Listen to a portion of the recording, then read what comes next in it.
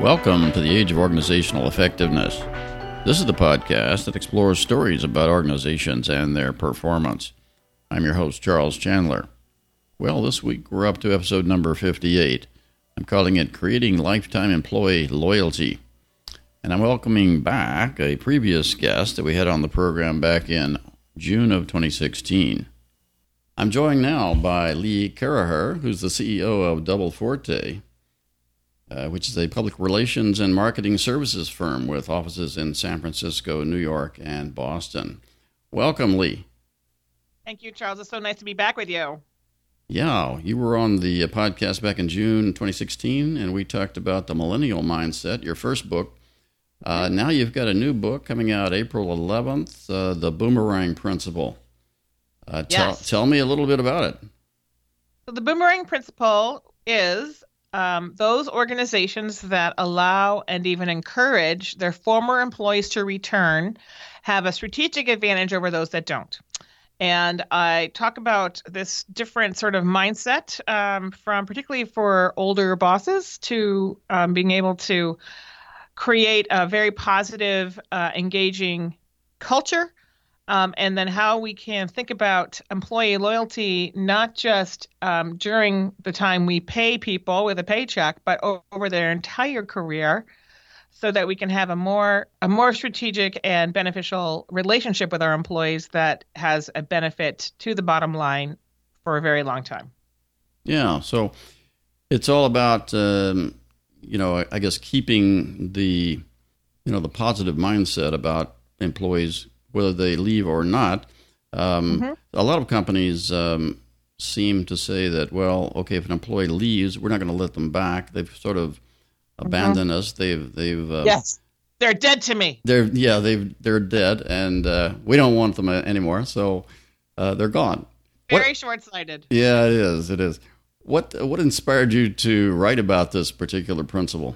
Well, a couple things. One is before I started my own company in 2002, I managed a very large operation for another public relations and marketing firm where it was like a revolving door of people saying they had other job offers and would I counter them so they could stay. And it was exhausting. And I realized I was putting all my effort into people who were trying to leave, trying to hold us hostage. And one day I just decided I'm not doing that anymore. It was epiphany. Done. And we're going to put all our effort and all our resources into the people who are staying with us and not trying to jockey around us. And I didn't even get to tell anybody in my office that I had made this decision. And before someone walked into my office and said, I have an offer at this other company. And they were waiting for me to counter. He was waiting for me to counter him. And I said, good luck.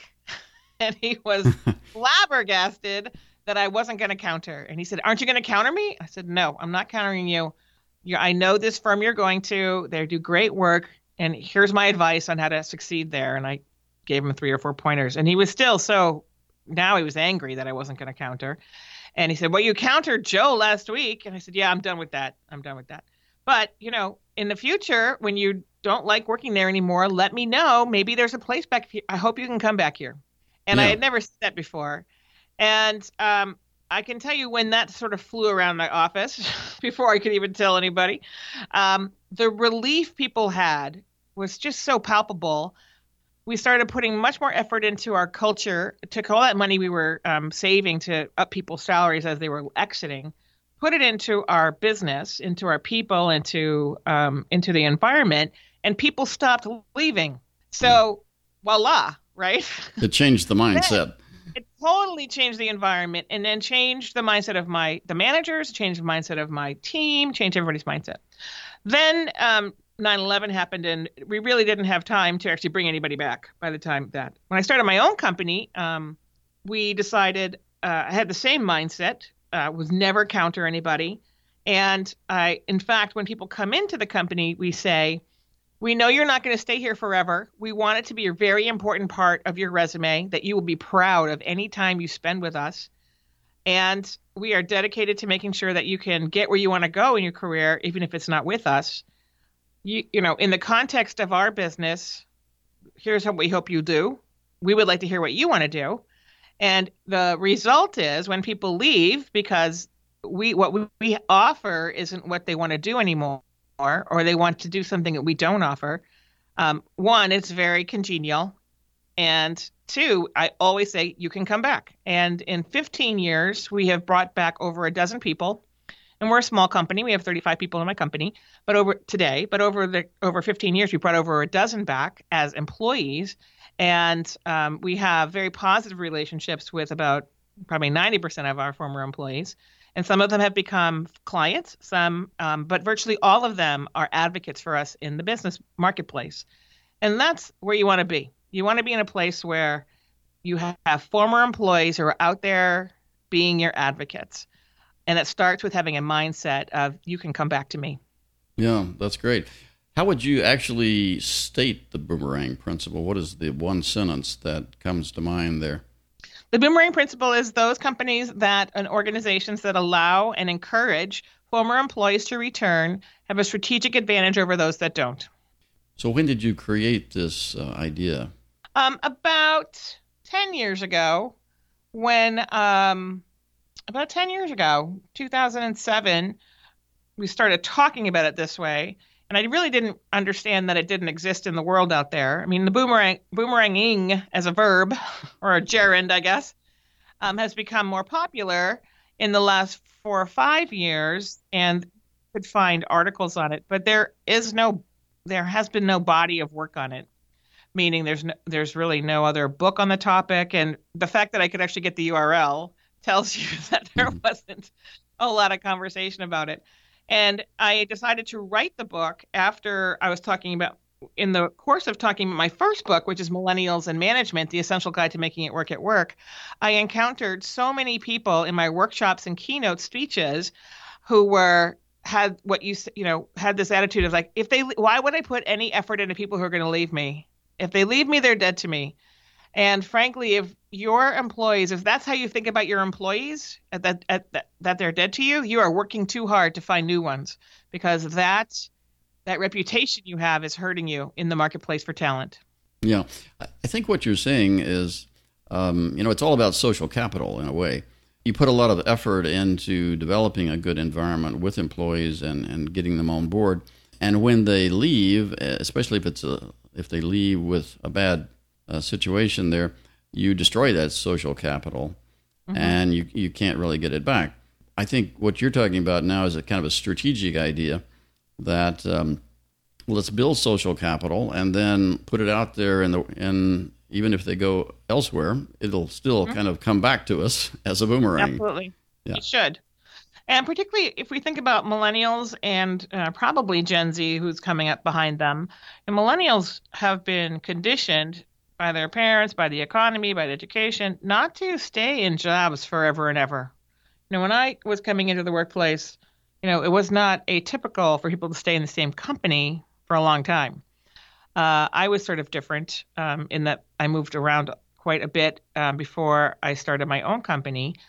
But, I encounter people my age who have been at companies 10, 15 years before they got laid off in 2008, 2009, right? So millennials know not to stay in a job too long because they don't want to look stale, because they've seen their parents not be able to find work after 2008 because they were long in the tooth, so to speak. That doesn't mean, however, that you can't, that people shouldn't imagine weaving in and out of your company over time when they have different skill sets to come back at a different time when the time is right. And in a recent survey in my own research, which was over 3,500 people surveyed, over 60% of the people I surveyed said they would be willing, they'd obviously think about coming back to work. Only 40% of the companies said they were willing to have people return to work. And this mismatch, particularly, this was all skilled talent in an era where skilled talent is going to be harder and harder to get, given what's happening in the economy and happening with generations and people retiring. This is going to be the strategic advantage you can have. It's a talent war, and that's not going to go away anytime soon. Yeah. So do you see a new employer-employee paradigm, loyalty paradigm? I do. What is the new paradigm here? I think that the paradigm is instead of employee loyalty, meaning you're loyal to me while I pay you, What we want is employees who are loyal to the organizations they work at or work with for their entire lives. And how you keep those people close to you, even when you're not paying them, is the key, right? Yeah. So if you think about it as the correlation actually to an alumni club of a college has a lot in common with what I'm advocating for here, is that how do you keep people attached to you? Well, you create those relations. One, you maintain the relationship you had with them when you were paying them, with some different components once they've left you. And I find all the time that people don't know where their former employees are. They don't know where they're working. They don't know how to get hold of them. We've all got their email when they came to us. The fact that we can't figure out where they are today is sort of mind-boggling. And those companies who have created very robust alumni programs, and there are several today that have done that, and now there are emerging software platforms that allow you to do that much easier. These are companies that are just at the top of their game, and are able to shorten the recruiting cycle, shorten the sales cycle, and shorten the marketing cycle, because they have such an army of people out there who are willing to go that extra mile and say something good about their former employer. So if you're creating an alumni club, it should be fairly easy to keep up with them on LinkedIn, I would think, these days at least. Yeah. Well, I think LinkedIn is an open club, and I would not advocate for creating your alumni club on LinkedIn. You could find people on LinkedIn because they put their, everyone's put their former jobs there. But the most sophisticated programs are closed environments that are proprietary. So, for instance, McKinsey, the management consulting firm, has its own platform for this. And then there are other companies who have created some SAP has a module for this, and some other companies have done that. But if you, at the very least, be able to move everybody into a private Facebook group, which virtually everybody has Facebook, even if they're not active on it, but they could be active in a private way that other people would not see. This allows you to have you to manage the group and not for, a rogue employee to manage the group. I've took a look at a lot of the alumni, quote unquote, alumni clubs on LinkedIn, and most of those are run and administered by people who are no longer at the company. And there's, the congeniality among people is good, but sometimes the feeling about the organization that they all came from is not as positive. Yeah. If you have a private environment, then you can share all different kinds of things. You can do webinars. You can give them special discounts. You can highlight them. You can create, blogs around where is our alumni and highlight their achievements since they left you. There's lots of things you can do in a private network that you cannot do in a public one. But if you don't administer it yourself, if you're not in control of it as a company, then you really don't have a chance of keeping those people close to you in a productive manner.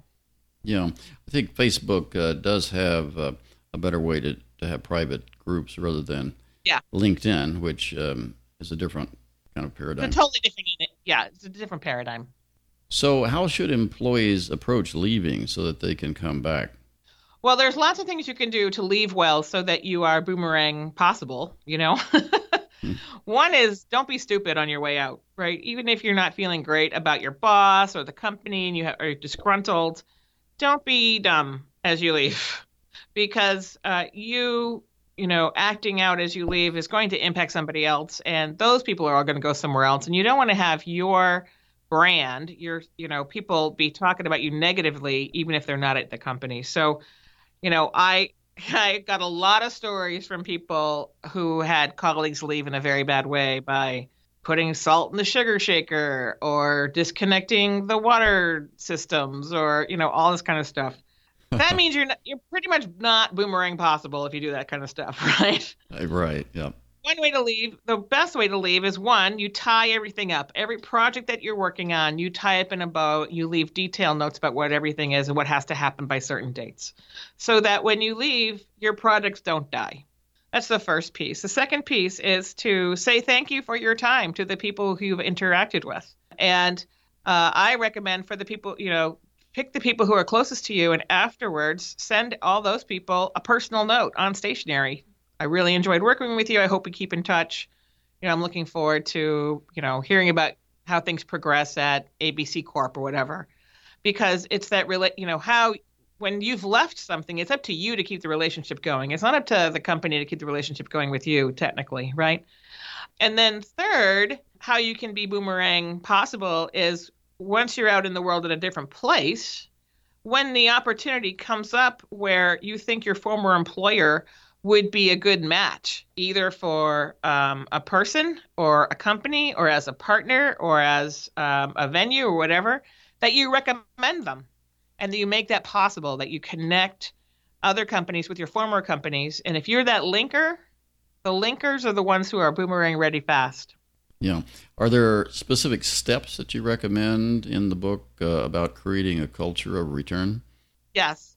So, a company that is good to return to is hard to leave, right? You don't come back to something bad. So if you're creating a culture of return, you're creating a culture of stay. And the keys around that are making sure that your values are good and are well understood, so that you are attracting the kind of people who line up with your values, who line up with what you're trying to do in the world as a company, and they are motivated by those values to participate. That's number one. Number two is how do you become a culture of appreciation? Those teams that are who feel appreciated outperform teams that do not feel appreciated by up to a factor of 30%. That translates right to the bottom line. So if you're in a culture that doesn't say please and thank you, start saying please and thank you, and you'll find out quickly that pays off dividends. Because inefficiency happens when people are grinding on something, when they don't feel appreciated and they're grinding on it. There's a lot of, he never appreciates me, or I do all this work and no one's going to notice. But if you're in a place where your work is appreciated, all that inefficiency that comes along with being a human being sort of goes out the door, right? Yeah. And those two things alone can create an incredibly different environment without a whole lot of work. Yeah, you talk a lot about conflict resolution in your books. Yes, I do. Why is this important to you?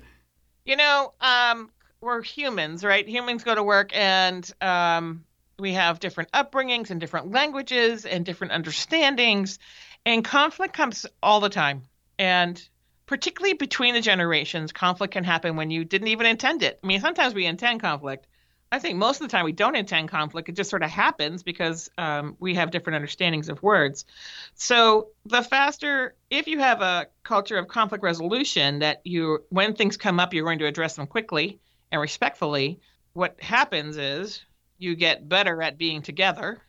And the teams that are better at being together, are higher producing, higher functioning, higher productivity, and they get along. And, again, humans like to get along. And, if you think about a sports team, the best example is sort of rowers, right? Rowers scullers have to row at the same pace all the time. And they practice just rowing at the same time. And so they know when they practice all the time that it's muscle memory, right? This is why fire departments practice us. We all practice things. We don't get a lot of practice in the workplace. We get practice in sports, and we get practice in, if you're a first responder, but there's not a lot of practice in the workplace about how to work through conflict. And I am a huge advocate for that, because we're all, humans have conflict every day that they didn't intend. And if we can find mechanisms to get rid of it and to resolve it and move on, then the productivity goes up. And as a business owner, I'm all about productivity. I'm all about the bottom line and the margin. No margin, no business, right? That's just the way it is. Right. You've got to be around tomorrow. Exactly. So what do you think is the difference between the way women and men think about these sorts of things? Well, I think women and men do think about these things very differently. And one of the reasons I wanted to write my book is because there are lots of books by fabulous women about how to be a woman in business and how to be a woman who does multiple things, a mother, a wife, a business owner, a philanthropist, whatever. But there aren't very many books written by women about how to run a company and how to lead an organization. And so I think where I have been able to take those things that I talk about in Millennials in Management and now in the Boomerang Principle, they're not necessarily women-oriented things, but they're definitely philosophies that women resonate highly with when I talk about them out in the world. And the more we can have multiple voices about how to lead, so it's not all just about performance and go, go, go, and what's the margin and what's the return to investors, because most companies are not publicly traded. The more I think we're going to have environments that are suited to the real workplace. Why is it important to have books written by women, do you think, about running a company? Well, I think on the gender bias is real and alive, particularly here in Silicon Valley where I am. And women and men think differently, right? And I think the more we can have women voices be part of the business narrative, the less gender bias we'll have. And I think most gender bias is unattended, but it comes out of who you're listening to. And if you're only listening to men's voices, then maybe the women's voices don't mean as much. And the more we can have women contribute to the conversation about leadership, contribute to the conversation about the future of work, not just from a work-life balance perspective, but from a bottom line perspective, the more that a woman's voice, I think, will be heard in the office place. And if we're going to get to the other side of women being paid less than men for the same job, I think that's part of it, is having more women's voices in the business workplace that aren't just about being a woman in business. Yeah, that's good advice. Let's circle back to your other book Sure. and talk about how do millennials fit into this new equation about loyalty? Well, I think millennials are one of the big reasons we're even having this conversation about loyalty, because they don't, because they know they're not going to stick in a job very long. And they have been, they know that the economy has told them, history has told them that a company will not just care for you just because you work hard, right? We're so out of control over when a company goes out of business or when a company merges and what department gets, annealed and what department gets cut. We're out of control on that. And I think that the millennials in general feel a great deal of responsibility and anxiety around crafting their own career so they have the most options possible and they have the most fulfilling careers possible.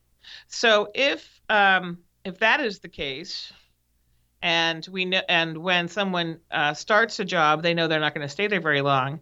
If companies don't change their point of view on this, on what counts and who doesn't, then they're going to be left out in the cold.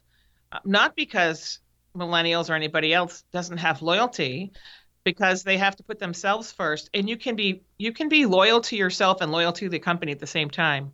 In fact, I think the most loyal thing you can do at a company is to leave when you're no longer motivated, right? Yeah. Truly, when you're not motivated, or if you don't see the opportunity you want, and you're just going to sit around and you're willing just to sit by the window, as the Japanese say, well, the most loyal thing you can do is leave and find something else that motivates you, that you're excited about. Yeah, we don't need people just sitting by the window, that's for sure. No. Well, we also don't need people who are sort of doing, an 80% job. Yeah. They know enough to get by. So, and there'll be less and less tolerance for that too. Non-performers in this new work environment where we're using contractors, where we are outsourcing to different countries, where the talent, we don't have enough people who have the right degrees in certain jobs unless they come from overseas. I mean, there's so many different variables in this. Talent war is real. And if you're not a great place to be from, or if your company is not a place where great people work at, then the people who have the best personal brands, those people who are the best talent, will not come to you. So it's just shifting your brain about, 45 degrees. Right. So we're about out of time, but what else would you like to come back to on the boomerang principle that we haven't talked about? Sure. I think that, a lot of it's common sense. A lot of it is people who are negative about people who don't stay around for a long time because it doesn't suit them, the company. These things are, when we hire someone, we know they're going to leave. So how can we make them the most productive person there while they're there? And what I have found in my own company and in my research is when you try to make people as most productive, which means they're as happy as they can be in the environment, they stay longer. And the longer you can have great performers stay with you, That is a strategic business decision that saves you money and drops margin right to the bottom line very quickly. Well, it's been great having you with us today, Lee, and we'll have you back when you have your next book. Oh my gosh, don't tell my husband. Thank you, Charles, for having me again. It's what a pleasure and honor to be with you again. Thanks very much. That wraps it up for this week. Join us again next week when we'll again hear about stories of organizations and their performance. I'm your host, Charles Chandler. We'll have links in the show notes to Lee's book about the boomerang principle. And let me mention also, before I go, my book, Become Truly Great, Serve the Common Good Through Management by Positive Organizational Effectiveness. That book is now available in the Kindle edition, and you can pick it up on Kindle Unlimited starting this week. We also have the paperback and the hardcover editions as well. And all that's at Amazon, as well as Barnes & Noble and other outlets. And goodbye for now.